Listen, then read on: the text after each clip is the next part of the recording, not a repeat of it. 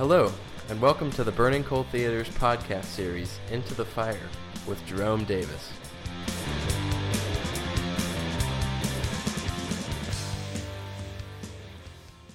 Hi, this is Jerome Davis. I'm the Artistic Director of Burning Coal Theater Company, and I'd like to welcome everyone to Into the Fire, the Burning Coal Theater Company podcast series on all things theatrical. Today we have two of our favorite actors in this community, actors of long standing, shall we say, Julie Oliver and Mark Filiacci. Welcome both. Hello, Jerry. Thank you. Thanks, Jerry. It's my pleasure. We are in the midst of a run of The Normal Heart by Larry Kramer, which runs through February 4th here at the Murphy School, located at 224 Polk Street in Raleigh. The Normal Heart is performing Thursdays through Saturdays at 7:30, Sundays at 2 p.m., and tickets are available at burningcoal.org. Or if you want to save the online charge, 919-834-4001. I wanted to talk with these two actors in particular because I feel like they, in some very real way, are the theater community in the Triangle because of the work that they've done over the last, in my experience, 20 years. They were both here when I got here, and that's not true of a lot of people in this community, and so they have a broad view of how the theater has changed and grown over those 20 years and beyond. So I'd like to start off, Julie, if you don't mind, we'll start with you, just asking you to tell us a little bit about yourself and how you got to Raleigh and how you got involved in the theater. And I'll give you $20 if you won't mention the Kansas Jayhawks while you're doing that. Rock Chalk Jayhawk. Oh, it's there's worth my 20 it. bucks. It's worth it. First off, let me thank you for talking all around the fact that we're old. All of those other ways you came up with to say these old people are here today. Hardly. I've been involved in theater since grade school. Hansel and Gretel. I got to play Hansel. Who wouldn't want to keep doing that? No, Gretel. Yes, there's a Freudian slip if ever there was one. But also a musician, so I majored in music education at the University of Kansas. They have music up They do. The instruments are made of wheat. It's lovely. The reeds, I guess. Sort of, kind of, yeah. And even after I started teaching, have stayed involved in theater at one level or another. Came out to North Carolina when my husband was looking for a different job, and I figured I could teach band anywhere. So we moved out here in 1987 and got involved with the community theater here and have been involved with Burning Coal for 10 plus years, I think, at this point. Before we got here to the Murphy School, so that's 10 years right there. Julie, what was your first play here? Do you remember? At Burning Coal? No, at Raleigh. Oh, gosh. Yeah, before I was old, I played Sister Mary Ignatius in Sister Mary Ignatius Explains It All for You, which is supposed to be played by a woman my age now. Yeah. That was with Raleigh Ensemble Players. The late lamented Raleigh Ensemble Players. Yeah, that would have been in their very early days. Who directed? Do you remember? I don't remember. Well, we know that Mark was involved with some productions with REP over the years too, right? You've been involved. Yeah. And what do you remember? How did you get here? Were you born in this area or did you move here? No, I'm originally from Pennsylvania, and I moved to Durham in 1985. I call it moved. Actually, I had been living in Manhattan at the time and decided that I wanted to leave. And I came to visit my brother July 1st, 1985. Wow. And mostly have been here since then. You guys got here about the same time then, roughly in the middle of the decade, and right around the time that this play is set as well. Mark, do you remember the first thing you did theatrically here? I think my return in this area, it was The Foreigner, actually, for the Durham Melodrama Theater, I think it was called. I'm not exactly sure. It was right in downtown Durham when they were just pretty much storefronts there. Right. and that was in 1991. Because when I first moved down here, it was ostensibly my first retirement from theater. Okay. So I didn't do anything. That didn't work out very well, did it? For 4 or 5 years, and so then when I get back started again, that was I think that was the first one. Did you study theater in college? I did, actually. I'm a graduate of Gettysburg College in Gettysburg, Pennsylvania, and I think Kansas has them on their schedule this year, don't they? Oh. Maybe not. That was a little dig at the Jayhawks, Julie. Sorry. I know exactly what it was. But they did not actually have an official theater major when I was there. They had something called English literature with emphasis in theater. So I worked my way basically through all the classes in the theater department then, and that was actually over a 6-year period because I went for my first 2 years, and when at the end of my sophomore year, I left to go to New York to study up there. It didn't do very much when I was there, other than pay my bills. Right. And then came back after living there for 2 years. Which would have been like right at the beginning of the 79 to 81 is my first stay there. So it was Just right at the beginning of this play. Yeah, the epidemic was starting to show itself. Yeah. And did you go back to college when you left, or? Yeah, I went back to college in 81 and then graduated in 83 and then went back to New York again for probably the middle of it, or I guess the more beginning of it, I guess, because there was a lot more awareness, of course, in 83, 84, 85, which were the years that I was there after that. So. And Julie, did you do theater? You were obviously, you said a music major. Were you doing theater as well? Were you involved in that at all, either in high school or in college? In high school, yes. In college, music took all of my time. Right. But then right after college, I got back into a little community theater in Great Bend, Kansas. Uh-huh.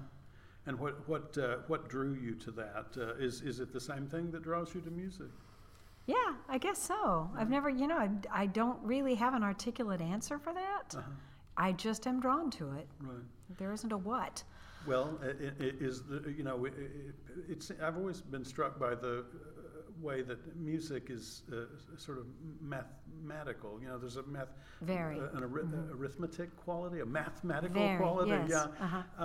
that I don't necessarily think is in the theater. So I was just wondering if there was something different about your feelings for those two films. I suppose it's all about creative expression and finding ways to express myself beyond speaking or writing. Right. What kinds of music were you interested in early in your life? What was the first piece of music that you heard that caused your head to explode and think, I've got to be involved in this somehow? I grew up with it. My dad was also a band director, so I couldn't name the first piece that made my head explode because it was my head exploded constantly. But because I grew up with a band director, I was interested in classical music and jazz.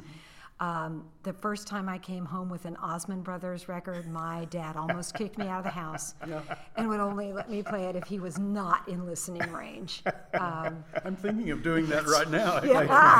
It's like my Bobby Sherman album, right? Yeah, right. Bobby Sherman, Julie, Julie, Julie, do you love me? A few years ago, well, a lot of years ago, when we had cassette tapes in the car, I had a huge box of cassette tapes in my car. Somebody broke in my car, rifled through them, threw them everywhere, didn't take one. I was furious. That's good music. That's really insulting. It was. It was a lot of jazz and a lot of classical music, and they left every bit of it. I thought you were going to tell the melting tape story. I had a similar, like a big box of cassettes that just melted like glue in the back window of a car one time.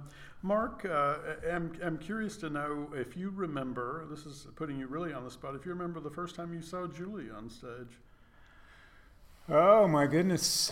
I know exactly. You do? It was Devil's Dream. We were in it together. Oh, okay. I always think that I've known you longer than that for Nope. some reason. That's long enough. I guess because we did it like 3 times. Yeah. That was an Seems REP show as well. Yes, wasn't it was. originally, yeah. Yeah. You guys took that on tour, if I remember right. Is that correct? Didn't it go out of state, or was that a different cast with it? Well, we did it at the Barter Theater we did a residency, I guess you'd call it. It wasn't really a tour, but Okay. Well, yeah. 6 weeks. 6 weeks we did there, and we actually did another production in Chapel Hill as well. At what is that? The Swain Swain Hall. Hall. Yeah, right. Yeah. So that was. Yeah. Same, more or less the same cast. Yeah. Yeah, I think every time it was the same. The musicians changed a little bit, but the cast was exactly the same. So do you sing? Yeah, so yeah. He's sure. a good singer. I've been a good singer. Some of my lifestyle choices probably have taken their toll on my voice, but given time to work on it, I can still come up. And I actually was in choirs when I was in college. We did tours around the country. Our college choir was actually. I believe they were in like the top 10 in the country by whatever measure that is. But so MENC, I think it was the measuring stick. But That's so great. yeah, That's terrific. And you were part of that as well. Yeah. And do you remember early influences that led you toward theater? Well, I guess I would have to say it was probably a family thing because 2 of my older brothers were actors.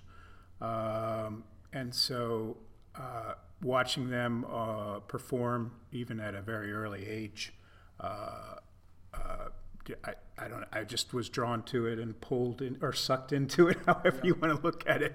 Yeah. And unfortunately, neither of them are doing that now. And I consider them some of the best folks I've ever seen on stage, and it's unfortunate that that they're not doing that. But obviously they have other things, other choices. But It's not an easy field to pursue. Yeah. That's certainly the truth, and especially in a place like North Carolina, where it feels like professional theater maybe in that 20-year period has taken a step backward with the loss of the Shakespeare Festival a couple of years ago, REP, the big theater in Charlotte Repertory closed about 15 years ago and really has not been replaced as far as I know at this point. And then we lost one of the ones up in the mountains, the Blowing Rock or Flat Rock, which one of the rocks is really? gone now I didn't realize as a that. performance space. I mean, as a space they still exist, but as a professional company they no longer do.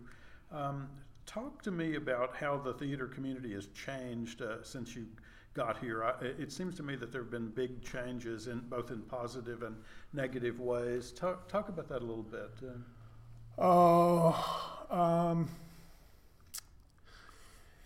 Yeah, that's They've all gotten so young. well, that's that was actually going to be my first response, and I thought, well, that's a given, I guess. There are a lot of new companies springing up. It seems like there are a lot of new companies, and to be honest with you, for so many years, I would just kind of get, I guess you might call it networking or whatever, get calls from people, or people would contact me, or I would contact them, and everybody, there seemed to be kind of many spheres touching each other, and that was how I got most of my work. But there are companies and shows and performers that I either see or read about now, and I don't know anything about them. Who the hell are these people? What are they doing in my backyard? Yeah. That's interesting. You were in our very first season. Yep. You were in Pentecost, which we did in an unair-conditioned high school gymnasium. Yeah. Did you see that production, Julie? I didn't. In June, in 1998, I think it was, or 97, maybe 98. a place called the Achievement School up in North Raleigh, and it was a gym, and we built a thrust theater in it, and there was no air conditioning in the space, and the matinees, it got to like 120 degrees on stage. But we sold that sucker out and had, I think we had 2 people walk out during the entire run of the show, and when they passed me on the way out, this elderly couple said, "Those chairs are just not comfortable enough." And okay, we're good. But do you remember the final performance of that show? Do you remember what happened that I remember one performance. I'm not sure if it was the last one, but I know that there was a performance. And when you say there were 2 people, I would imagine there was at least a third, because I remember one person who vomited during the performance. And well, he stayed around. Oh, he did? Yeah. Okay. He had a nice long talk with David Henderson in the bathroom at intermission. Yeah, very apologetic. But the worst part of it, of course, was that there was nowhere for the sensory assault to go. It was just there and that was not a short show either. That was like 3 hours. Close to 3 hours long. Yeah, Julie, I was getting a little full of myself, and I gave a very dramatic curtain speech that day. It was a matinee. It was the final performance, and I said something very grandiose about the achievement, and I walked out. You had to walk through the audience, and these 2 big doors, church doors, swung open. I walked out, I closed them, and the first line is, Kate Finlayson says, I think it was her that says, "So this is it." No, it was Randy who said that, the male actor who's with Kate. "So this is it."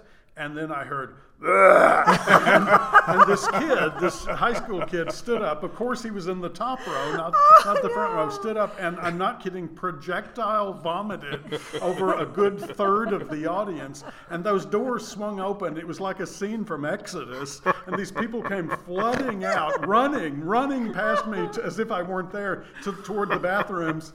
And I thought, good God! And the house manager came running up to me and said, "Do we stop? Do we stop?" And I said, "No, we'll never get started back again." So the house manager, who still lets me know about this to this day, was crawling around on her hands and knees during the performance with 409, trying to clean up this stuff. Oh my gosh! But they all went back in, every one of them. And I'll finish the story, I swear, in a moment. At intermission, there was a 65 or 70-year-old man, big tall guy, standing in the men's bathroom, shirtless, washing his shirt in the sink. Oh, God. And then he puts it back on and says, "Looking forward to the second half." So that's what you missed, Julie, by not getting in on the ground floor. No kidding. But with Kate Finlayson in the cast, who was also in Devil's Dream, with us. Yeah. So, amazing. Yeah, we miss her. Yes. She's listening. Get your ass back on stage. Yeah. Kate. Another funny story with that too that I always remember from that time was that I was playing. I don't know. I'm sure this wasn't the character's name. I think his actual name was Caroli or something. Caroli, yeah. That's but I always called him the Naked Priest because there was a scene where I was supposed to enter as a hostage naked, and I had a little something on to secure, but the entryway there were stadium seats on either side, but this house was so full that they put chairs right in the entryway. Seated there, and this very good friend of mine, who I won't embarrass by identifying her, but she was sitting in this chair where my entrance was, and basically my first entrance, yes, and her head was exactly level with my waist, which to this day is still probably one of the most embarrassing moments on stage for me, and probably for her as well. Oh yeah. Very nice. It was a well-lit show, as I recall. Very, very well-lit show. And what was your first show with us, Julie? Do you remember the first time we had you in the theater? Love Song of J. Robert Oppenheimer. Directed by Emily Raina. Yeah. I had been auditioning for Burning Coal every season for 5 years, Jerry. Yeah. 5 years. And just waiting. I was stubborn.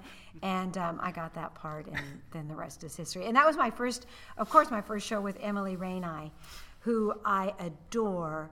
And I've gone on record as saying, if Emily ever calls me and says, "Julie, I'm doing a show, I need you to play the carpet," Yeah. My response is, okay, do you want Berber or Shag? She's just amazing. Yeah, and she's the director of The Normal Heart, which is just to plug the show one more time. 5 years. Wow, that's stick-to-itiveness. And you were shortlisted for The Naked Priest, but we ended up telling you. Next time. Next time. Yeah, the third incarnation of Pentecost. No, we've done it 3 times done it already. Oh, you have done it 3. I thought it was only 2. So that's great. There's a lot of interesting things happening in the world right now politically, and I use interesting in quotes there. Do you feel good about theater as an art form right now, or are you guys? I guess what I'm trying to ask is, do you feel like that the art form is rising to the occasion of these interesting times that we live in? My experience and what I see locally is yes. I can't really speak beyond that. I really don't know. But locally, I see people looking for ways to express their frustration and fear and discomfort through the arts. And that's heartening to me. Yeah. And I think that's even maybe more true than what we see, or at least what we are bombarded with from New York, or at least the Broadway stages now, which seem to be inundated with TV shows put on stage, or movies put on stage, or cartoons put on stage. Not particularly good movies. Yeah, and again, of course, I'm not there, so I don't know 100%. But from what I see in the papers and the magazines and things, it seems like that's just skyrocketed since I was there. I mean, and I think you were there around the same time I was, Jerry. So the things that I saw then, it just seemed like there was a lot more.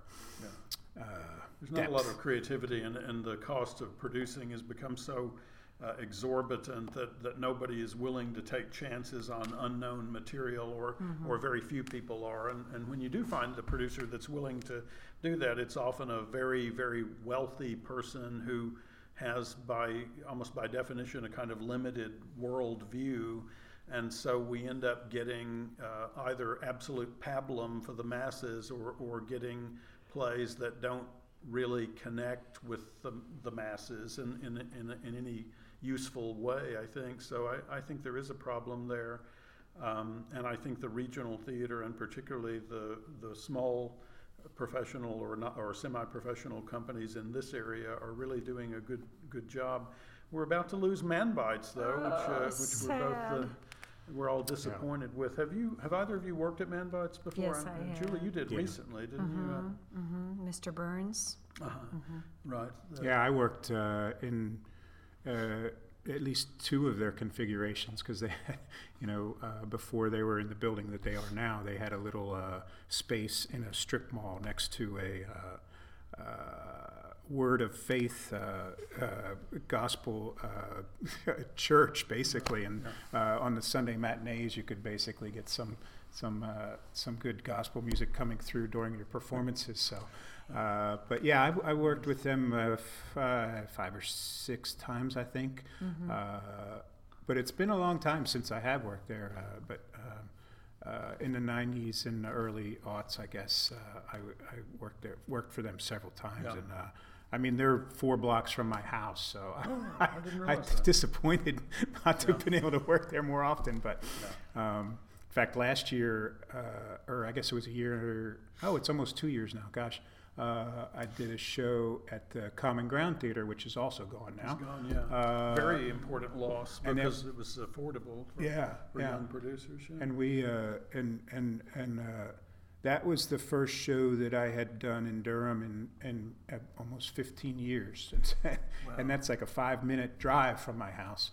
And now that's gone, and Man Bites is gone, and I don't. And Deep Dish. And Deep Dish is over gone. in Chapel Hill. That was a loss also. That was not a fixed space quite in the way that the other two were, although Right. Paul had been in that space for 10 years or more, 15 years, I think. What worries me is that I don't see other venues coming online. I see little companies popping up, but I don't see the places for the artists to perform. And I think that space is important because it has something to do with the identity of the company and of the work that's done in that space. And so it worries me that we seem to be growing our producing organizations but shrinking the kinds of facilities that are available. I've had the exact same thought. All of these small, ambitious Yeah. companies with the missions and the ideals and the ideas, and I'm just hoping a number of them will stick and find a home and find a place.